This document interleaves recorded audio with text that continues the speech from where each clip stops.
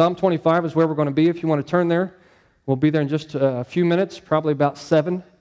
If you've not brought your Bible, you can follow along on the wall today. It'll be there. Or you can look with somebody sitting beside you. But right in about the middle of the Old Testament, you'll find the book of Psalms. This particular psalm is going to be written by a man named David. And we'll get to him in just a minute. All right? But today I want to talk to you about being the world's greatest. All right? Our theme for this week is being a rebel at heart, or having a rebel heart. Okay? And so we're going to talk about being the world's greatest as it relates to a rebel heart from Psalm 25. But before we get there, all kinds of people lay claim to being the world's greatest something. Right? And so I want you to help me out a little bit. Feel free to speak up, interact here together with us this morning. When you think of the world's greatest singer, who do you think of? World's greatest singer. Celine Dion. Beautiful voice. I heard Elvis. I was waiting on that one somewhere. All right, Elvis had a way of almost seducing people with his voice. He could swoon them, I guess. Frank Sinatra got a good little voice. Michael Jackson, all right? Yeah, he's known as King of Pop, and so he'd be a guy that has a great voice. Anybody else you think of a great singer? Ray Charles? No?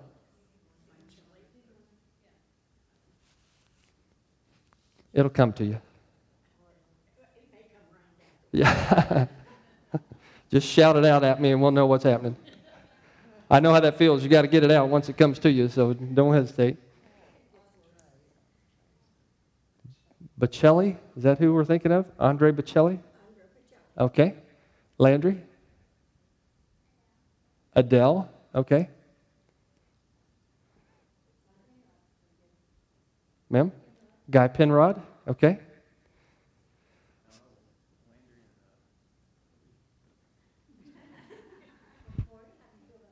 Yeah. Yeah, really. Yeah, I kept waiting for somebody to say, the people on stage this morning, they are the best singers I've ever heard in my life. No, we know better. We appreciate you singing along with us. It's not here to, we just want to worship, right? That's what we do. Anybody else? Greatest singer? Yes.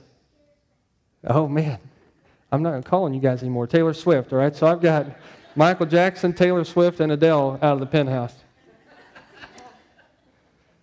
All right, so they do have some just amazing talent singing-wise. We'll talk later, girls.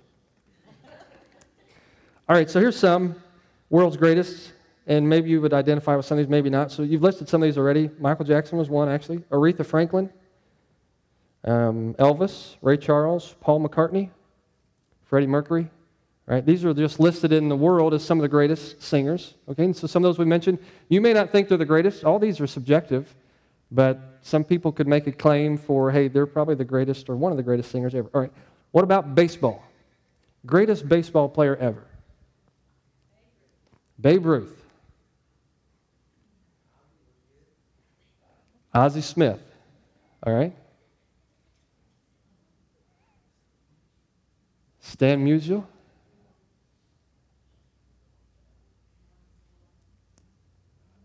Did I hear Big Mac? Mark McGuire? Anybody else? Greatest baseball player ever? Brock DiMaggio. What else? Holiday. Ma'am? I'm sorry? Mickey Mantle? Who'd you say? Ted Williams. All right. So if you guys would go Google greatest baseball player ever, most of who you've named would come up in about the top 10 there. All right. So you've listed a lot of the people there. Heard Babe Ruth. I don't know if we heard Willie Mays or not. I don't remember that. Lou Gehrig. Ty Cobb. Hank Aaron.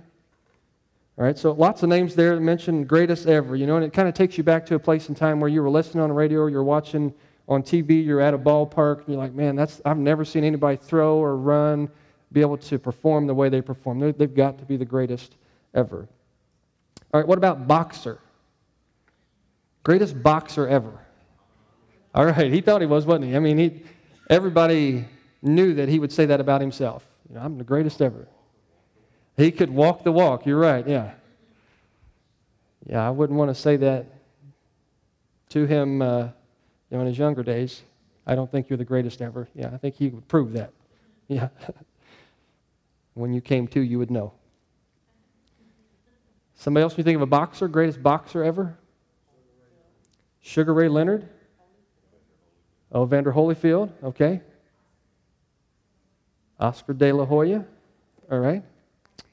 Mike Tyson, Sugar Ray Leonard, Joe Louis, all right. Joe Frazier. So lots of great boxers there, and so a lot of that could be up for debate. I mean, we could talk any sport or any kind of thing. I'll go two more with you.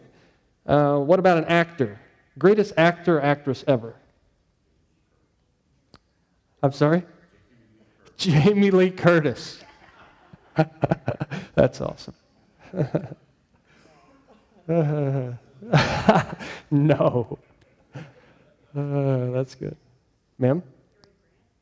Cary Grant? Good, yep. John Wayne, all right. Harrison Ford, okay. We see how it works there. Yeah. Denzel Washington, yeah. Robert De Niro. Ma'am? Jimmy Stewart.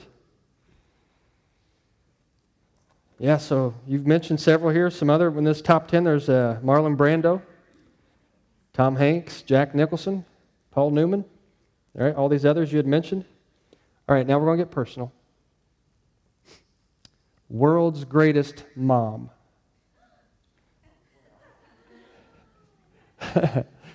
If that's you, raise your hand. World's greatest mom. All right. I believe that there are probably some people in this room who have some cards stored away in a box or a coffee mug or a T-shirt that says World's Greatest Mom on it, right? Somewhere you've been told that by a child that you're the world's greatest mom. What about world's greatest dad? Anybody? I know I'm first, so I'm not sure what place you come in, but I could own that well, right? Isn't it awesome that people in your life just think that you're the greatest thing ever? I mean, they just can see your weakness and still know that you love them and care about them and say, man, the world's greatest mom or world's greatest dad. I think those are two great claims to have laid your direction. So all these things are subjective, right? I mean, there's lots of things you could think about. You can make an argument for every person in their field. But there is a claim that we can make today, and we all fit this claim, and we're the world's greatest at it. Anybody have a guess? We're the world's greatest. I thought I heard it. What was it? What was it? Sinner. Wow. Let's put a damper on things, Pastor. Right? We've had fun here talking about actors and actresses and boxers and all this sort of musicians. Now you're going to talk to us about being the world's greatest sinners. Yeah, I think this morning, if I could have went out and had hats and shirts made, we could all put them on during the service, looked at one another and go, you have earned that. Right? You are the world's greatest sinner. And we could put the bumper sticker on our car and we could get the coffee mug, so every time we sip coffee or our beverage of choice, we would say, that's me. I have fulfilled all the qualifications to be known as the world's greatest sinner. Now, you might be thinking for a minute, really? World's greatest? World's greatest? I think sometimes when it comes to sin, we like to categorize ourselves or maybe put ourselves in little camps, right? Maybe you don't do this or maybe you have, but let's talk through a few little camps for a minute and then we'll progress into this message. But you've got your camp of the not-so-bad sin people, kind of like the social sins. So we're the people that say, I'm not doing that. I mean, I may be doing this, but I'm not doing that. All right? So you've got kind of your social sins, which seem to be acceptable. They're okay. I know I shouldn't, but I still do. My bad on me, like it's not a big deal. So you've got those group of people. Then you've got kind of this middle camp, which would be more of your perversions, more maybe of your violent crime kind of camp. That's why we go, I'm in this one and not that one, right? I might be doing this, but I'm not doing that. And then you've got this third camp over here, which is like, we don't even want to talk about it in church kind of camp, right? These are the secret, like the worst ever sins that could be committed. We don't even want to talk about it because if we talk about it, we think it's going to give it some kind of power or voice. And so we've got that most gross, most violent, most vile camp. Right? So which camp would you put yourself in? Camp number 1, social center. Camp number 2, little worse, but not worst ever. Or camp number 3, don't tell anybody that I'm in this camp. Right? I would say we would probably be somewhere between number 1 or number 2. And so let's just try to help ourselves out here by putting some, maybe some qualifications to each of these camps. So here's the first camp.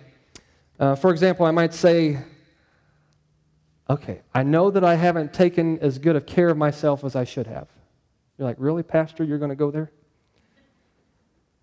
But I haven't stolen somebody's identity. All right? And if you didn't know, that's a pretty big deal. Like to go try to reclaim your identity and get yourself back, it's a huge process. It's a mess. So, okay. I'm not taking that great care. My health's not perfect because of some poor choices I've made. But I'm not this person over here. You're saying this makes me a social sinner? I'm saying that makes us a social sinner. Right? Where we become sometimes acceptable with things that God has blessed us with and doing things that aren't necessarily God-honoring with it. And so maybe we're in that camp and we would say, I just haven't taken as good a care as myself as I should have. Maybe we're over here and we're saying, I know I shouldn't say this about this person, but it just has to be said. You've just got to know. And then we tag it as Christians with, just pray for them. Right? You wouldn't believe what I heard or what I saw, and they're such a terrible person, I would never, and no. And then, well, let's just pray for them. All right, we're just comparing. All right, we're still that little social camp. So we might say, I'm not going to murder somebody. But yeah, I can participate in, gossip or tearing people down. Nowhere in the Scriptures will you find where it's appropriate to tear somebody down. Never. I don't care what they've done to you. I don't care how they've treated you. I don't care what they've taken from you, what they said to your kids, how they treated your spouse. We never have any right or privilege to speak back in any way that's less than Christ-like. Never. But sometimes we say, well, I'm here, and I'm doing that. I'm just not doing this. I'm not murdering or I'm not stealing from somebody. Maybe I'm putting you in a camp that you don't belong in. Maybe you're way outside all these camps. I think for me, sometimes I like to wallow around in that little social center camp. Or what about this? I know I shouldn't turn in this work as my own because I didn't really do it, but I'm going to put my name at the top anyway and submit it to my teacher and at least get a grade for the assignment. Okay? You ever done that? You ever borrow somebody's work? Is a polite way of saying it. Take something that wasn't your own, you turned it in as though it was. We might call that cheating. So, okay, yeah, maybe I wallow around in that some, but I didn't sell my neighbor's dog. Okay, that's pretty bad to me. Like to go hijack your neighbor's dog and sell it sounds like a pretty perverted mind, to say the least.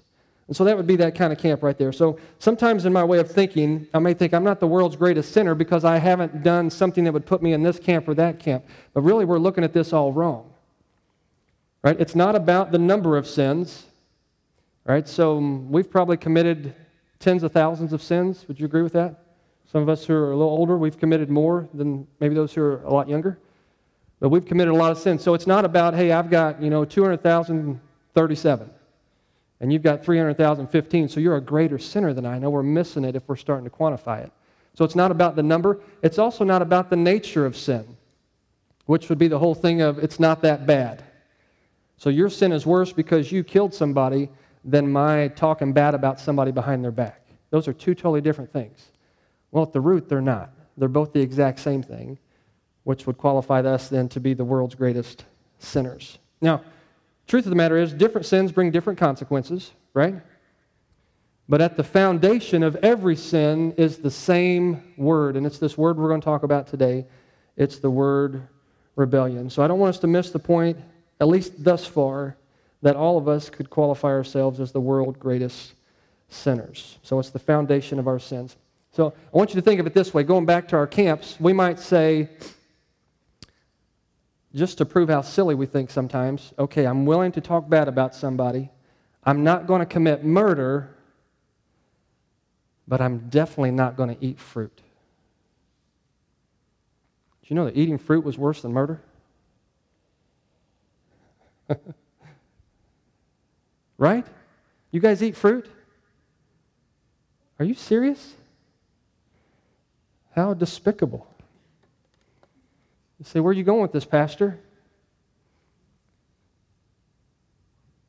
The Father, to His two created, said, don't eat the fruit. He didn't say, don't go murder, don't hijack a bank, don't go out and do something perverse. All He said was what? Don't eat fruit. I mean, He qualified that as the worst thing they could possibly do. See, at the root of it for all of us, what makes us the world's greatest sinners is this root of rebellion. And so it wasn't about the fruit, it's not about the murder, it's not about the talking bad. Sin is sin, the heart of it, which makes us all the same. And by all, I mean anyone who's ever walked the planet other than Jesus Christ. We're all rebellious at heart. And if you don't think so, just think if you've ever sinned, the very definition of sin is to rebel against God. Okay? That's all it means. It's a rebellion. It's to willingly submit yourself to any other authority than God, which could be yourself or anything other than God Himself. And so let's prove this a little more. What happens when you tell a child, don't touch something? They touch it. Right? And so we try the whole reverse psychology thing. Go ahead and touch it. See what happens. They still touch it. You're right. We.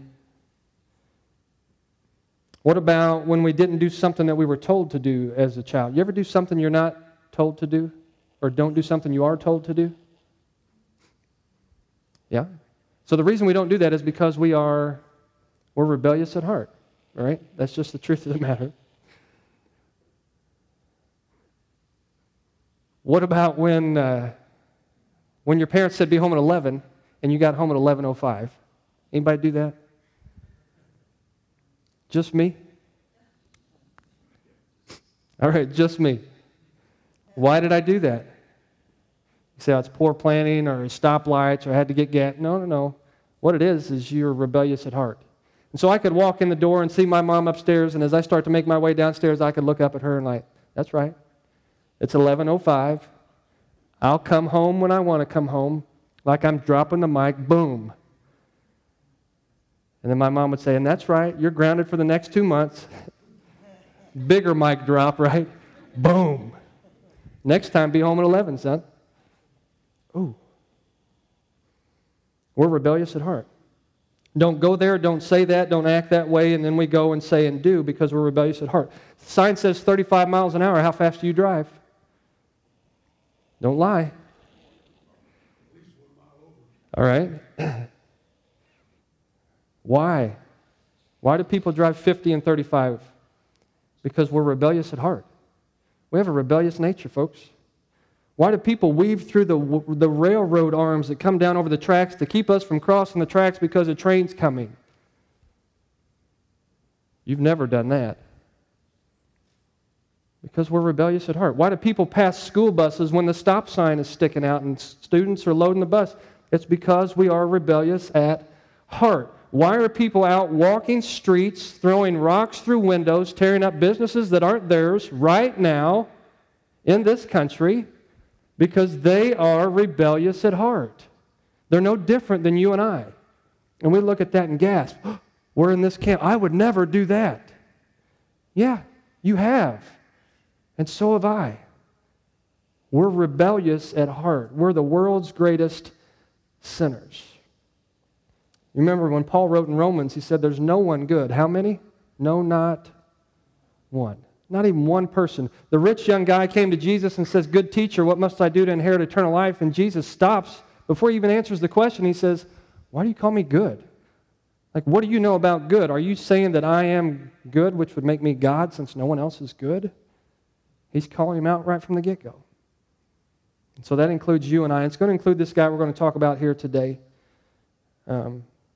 Maybe a longer introduction than 7 minutes, but the rest will proceed just to calm you. Looking at a man named David, rebellious heart. If I'm rebellious at heart and so are you, we're in one of the greatest battles of our lifetime. So how do we battle? We're going to learn about that today. All right, reminding ourselves from Psalm 25. So if you got a Bible, you can follow along. If not, we'll read from the wall today as well. All right, so in you, Lord my God, this is David. In you, Lord my God, I put my trust. And so I trust in you. Do not let me be put to shame, nor let my enemies triumph over me. No one who hopes in you will ever be put to shame, but shame will come on those who are treacherous without cause. And so show me your ways, Lord, and teach me your paths. Guide me in your truth and teach me, for you are God my Savior, and my hope is in you all day long. Remember, Lord, your great mercy and love, for they are from of old. And do not remember the sins of my youth and my rebellious ways. According to your love, remember me, not my ways. For you, Lord, are good. Good and upright is the Lord, and therefore he instructs sinners in his ways. He guides the humble in what is right, and he teaches them his way. And all the ways of the Lord are loving and faithful toward those who keep the demands of his covenant. For the sake of your name, Lord, then, forgive my iniquity, though it is great. What is David saying of himself? He's the world's greatest. Forgive my iniquity, though it is great. He knew what was going on. He understood who he was. We need to do the same here. And so if you struggle with rebellion, and we all do, and we've proved it, then how do we battle against it? That's what we're talking about today. Right? I've proven that on my own I mess it up, and I do that consistently. There's all sorts of things on this planet that I cannot do well. Almost everything on this planet I can't do well. But one thing I am proficient in is sinning. I could write the book, I could teach the class, I could star in the movie, I could be it, world's greatest. And you could do the same. And so thankfully God has given us hope beyond ourselves to be able to battle this rebellion. So 3 things we'll highlight as we progress this morning through the first 11 verses of this chapter. So one is this: to battle rebellion, let's learn to trust in God and not in ourselves. Learning to trust in God and not in myself and not in yourself. And so here's the deal. David had learned that the hard way, did he not? I mean, we know David as a man after God's own heart. We know David as a shepherd. We know David as the anointed king. We know David doing all these great things, but we also know David to be a guy who had a rebellious heart.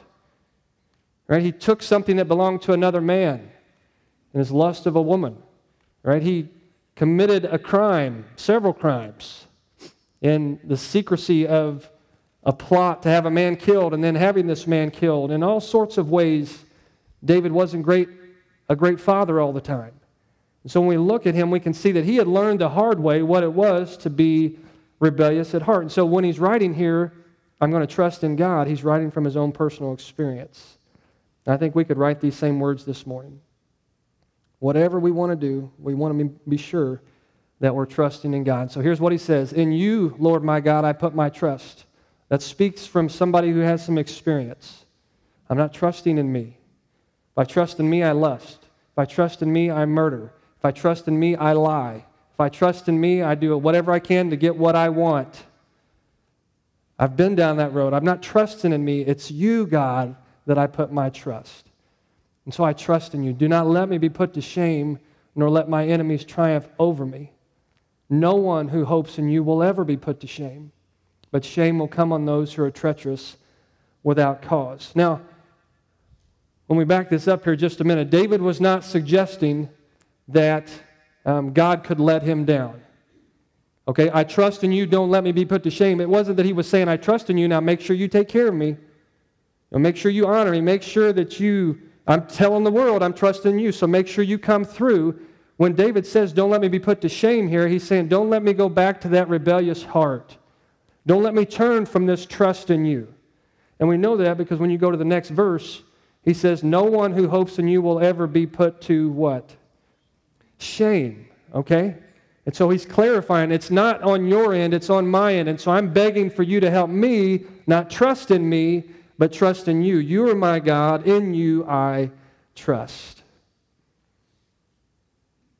So one thing he knows to be true of God is that he's good and that he's right.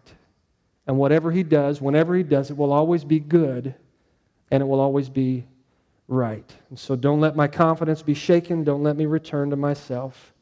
I'm a great sinner, and I've proven that. I want to live to honor you. Okay? Verse 7 says, do not remember the sins of my youth and my rebellious ways. We're not going to do this, but if we could, can you remember some sins of your youth that you wouldn't like anybody else to know? I mean, if it was ours today to come before everybody assembled and lay out every sin we could ever remember ever committing, would you be excited about that? Would somebody suddenly get a bad stomach ache?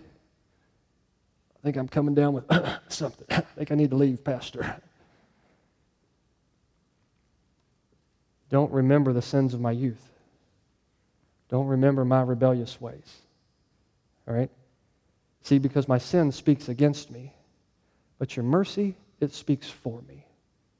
And so I'm trusting in you and what you've done for me, not in what I have done. So I remember my rebellious ways. You don't remember them. Remember me, that I belong to you and that I trust in you. One thing, though, about our sins of the past is that they can remind us of how true the statement is, we're the world's greatest sinner. Right? I don't have to look very far in my past to see that I have sinned. And so when I look there, I see, man, I dropped the ball there. Call it what you want. I made a mistake. I just didn't measure up. I didn't meet the requirement. The short end of it is I rebelled and I sinned. And so I don't have to look very far to see that I'm a sinner. And so my remembrance, sometimes we'd say, I wish I could forget my sin like God forgets my sin. One of the good things about remembering your sin is that it drives you to a Savior. It reminds you that you and I can't do this on our own, and we need something beyond ourselves to trust in, someone to trust in. And his name is God, and we see this in David as well.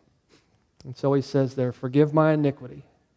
Though my sin is great, forgive my iniquity. So we are the world's greatest sinners. One of the ways we can battle against our sin is to learn to trust in God, not ourselves. So when you feel that tendency coming on to participate in something that you know is not God-honoring, we've got to look to God. Pray, ask God to help me in this situation. I trust in you here. Okay? If I get involved in this conversation, if I get involved in this action, it's going to be all me. And I can't do that. So I need you here. I need you to be involved. I need you to be at work. I need you to be in charge. Learn to trust in God rather than trusting in what you think you know that you don't know about yourself. Number 2, to battle rebellion here, let's remain focused on God all day long.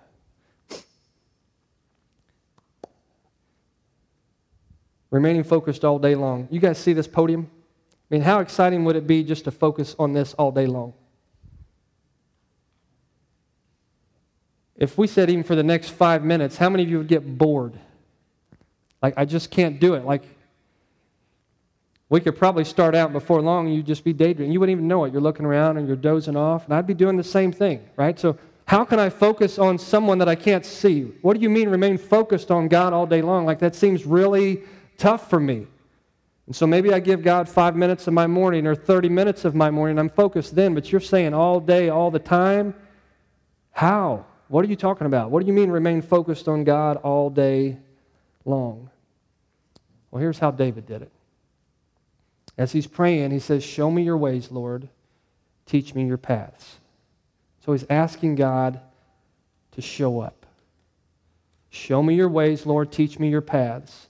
Guide me in your truth and teach me, for you are God, my Savior, and my hope is in you all day long. And so if I'm wanting to focus on God all day long, it means, number one, I'm going to seek to know the Lord better. And so I'm going to ask him to put within me a craving to know him more and to understand his ways.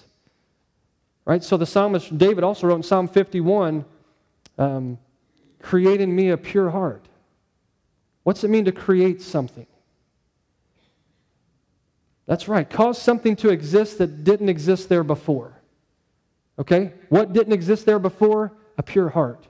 What can I create on my own? A pure heart. And so David's praying and he's calling out, you got to create this in me. You've got to form this in me. I can't change me. I am a rebel at heart, and I'm a great rebel at heart, and so I need you to work. So when I'm focused on God all day long, what I'm saying is I want to know you better. And if I don't have that hunger or craving within me to know you better, then create it in me. Cause me to hunger.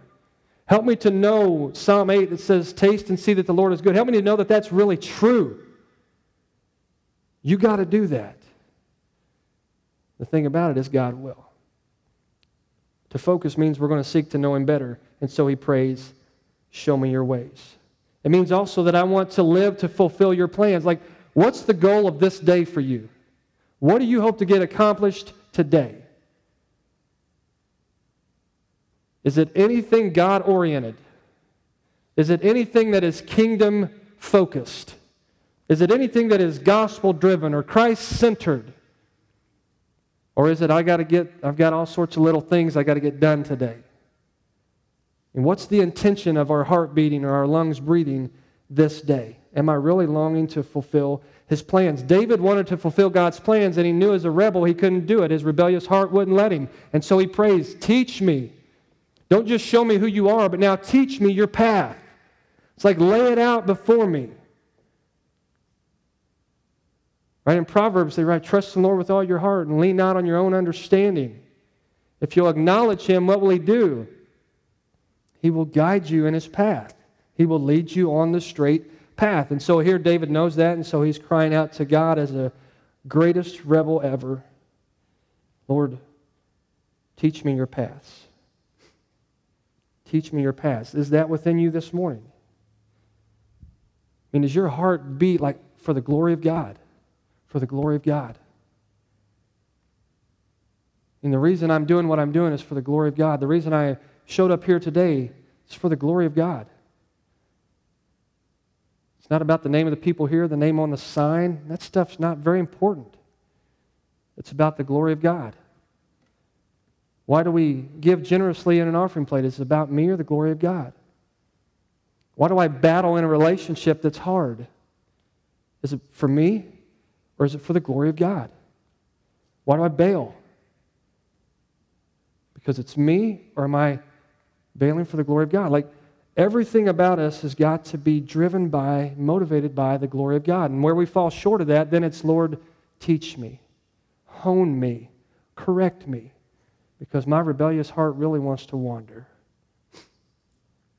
That's part of what it means to focus on God all day long. It also means that we're going to consistently seek to be taught by His Word. And He says, your Word is truth, so teach me. Okay? Who's He asking to teach him? He's asking God, His Father, to teach him. Okay? So make sure we get this clear. God's blessed people with the ability to teach. He's given the spiritual gift of teaching to some people. But the truth of the matter is this: where the Holy Spirit's not teaching, it doesn't matter what's being said. Nobody's learning. No life change that matters is happening. There is no transformation that takes place apart from the teacher. You say, well, then I don't need to go to church. I'll just sit at home and let the teacher teach me. Well, we'd be neglecting other parts of the Word as well. And we'd be neglecting the spiritual gift that God's given some just to open their mouth and share what's true so the Spirit can take the truth and change me and change you. Right? So let's make sure that we've got that clear. You can read a book. You know, I was in a bookstore yesterday. A lady came in and she was asking for a particular author. And she's got a new book out. And I can't live if I don't have this new book. I mean, this guy has changed my life, and the way that he teaches and what he says is just, it's so good. I just got to have this guy's writing. Nothing wrong with people writing, but there's something wrong with me finding my confidence in a person when that person's not God. And there's something wrong happening when I'd say my development is based on a man rather than the Spirit.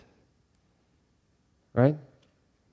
So I'm not going to call his name, but it's not anybody that I would encourage you or me to really even follow.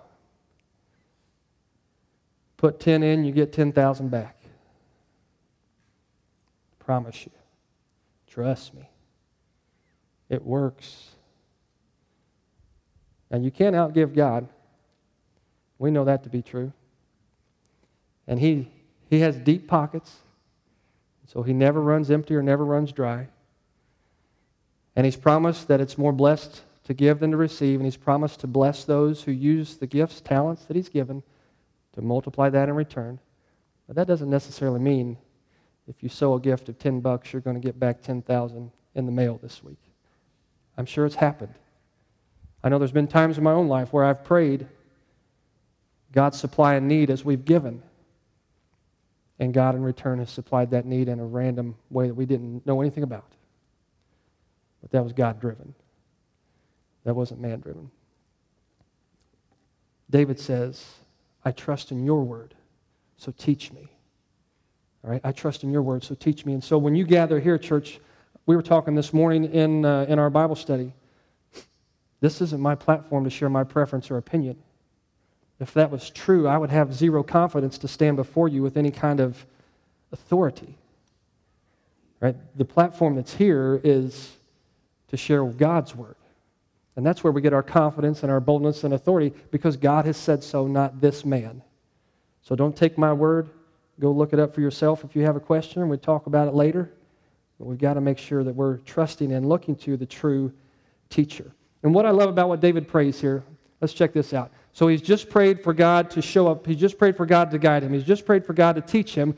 And he's going to do that because he knows some things to be true about God. What does he know to be true about God?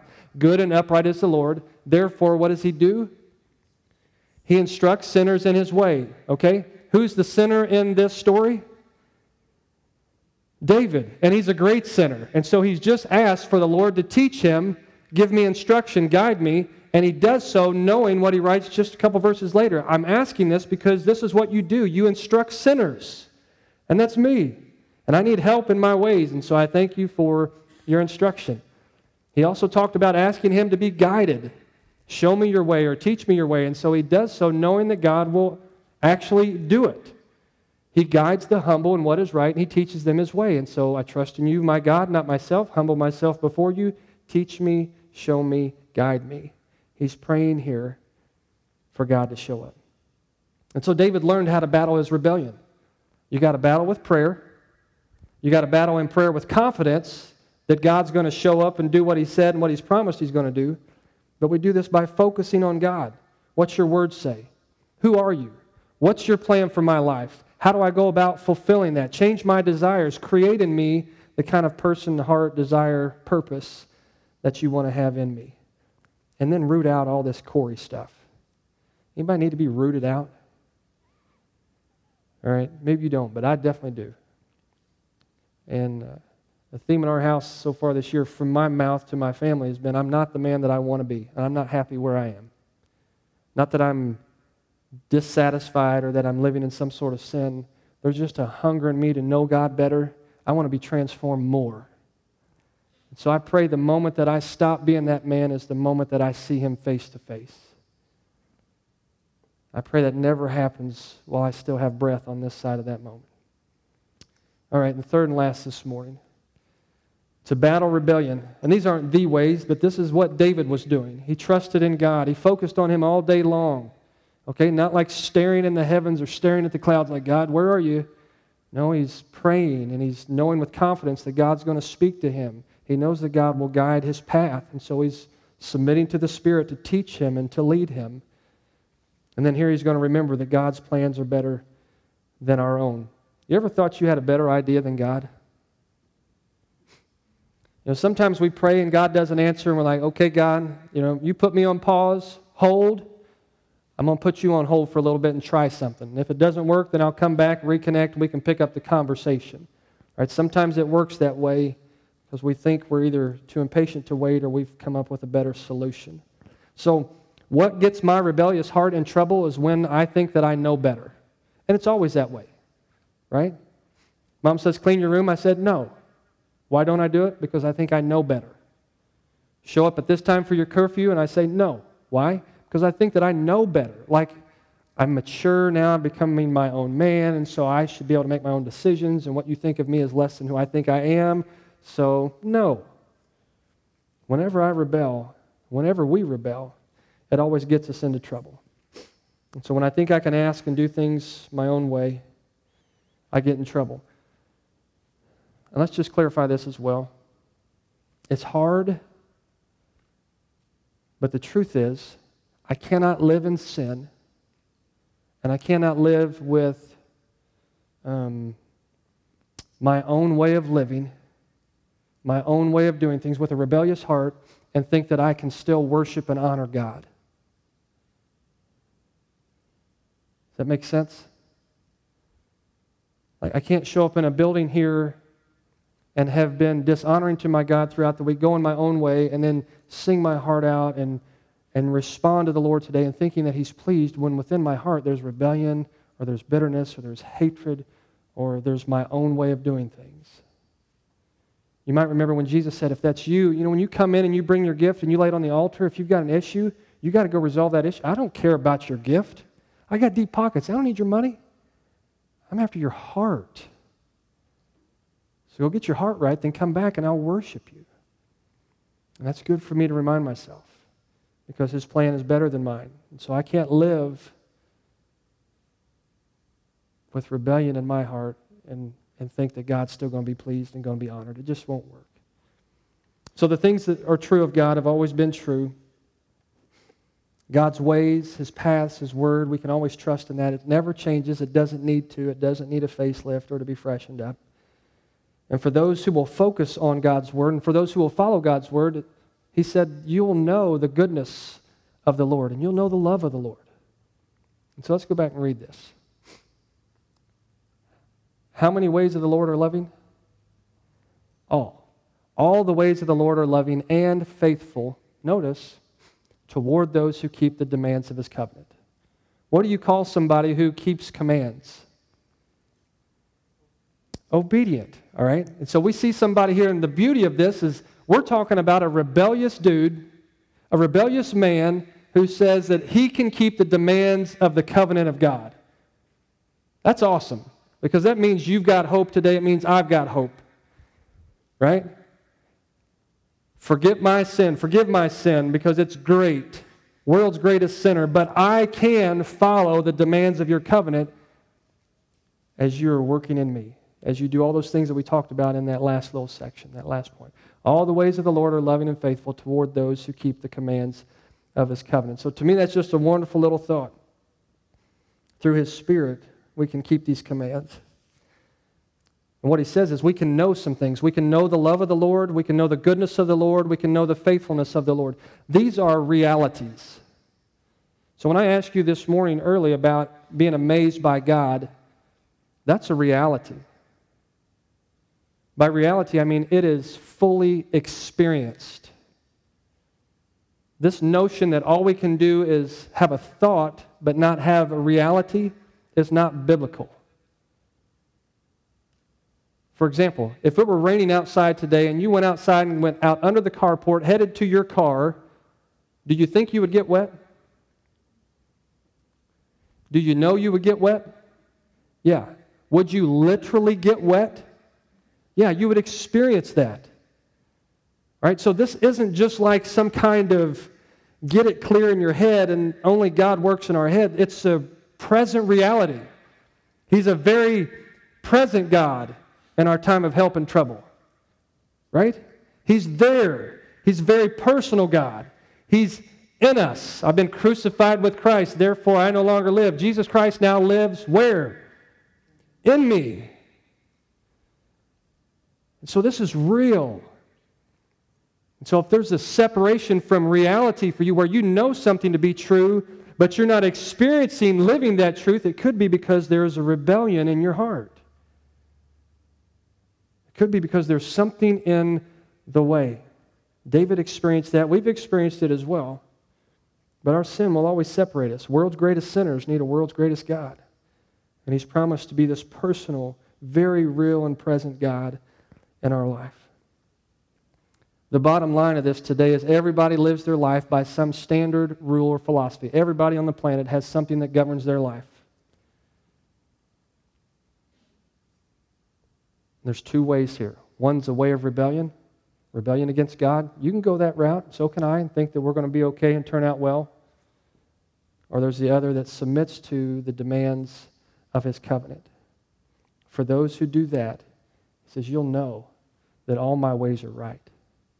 You'll know, even though it's hard what you're experiencing, that it's good.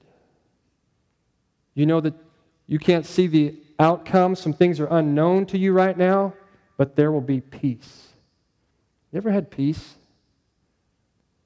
I mean, that's a God thing, if ever, right? I should be panicked. I should be worried. I should be fretting and stewing out of my mind. My situation hasn't changed at all. And I have a peace, a very real, unexplainable, inexpressible peace. What's that? That's God. He's real. He works. He's this personal God. He's very present. So remember some things, and one is remember that God's plans are always better than our own. And so if we can make our claim to fame this morning, if we had the t-shirt, it would say world's greatest sinners. Maybe yours would say something else. You're probably great at something really fantastic. Mine that would trump everything about me from my end would be that I'm the world's greatest sinner. But the beauty of this is something I can shake, and thankfully there is someone there who will help me battle against my heart. So it starts with faith in Jesus Christ. It starts with faith in Jesus Christ. And so maybe you're here today and you've never really trusted in Jesus Christ to be your deliverer. The only way you battle your rebellious self and win is through a greater power that's within you. Greater is he that's in me than he that's in this world. You want to battle well? We have to start battling with Christ. Again, that starts with some acknowledgement. I know I'm a great sinner.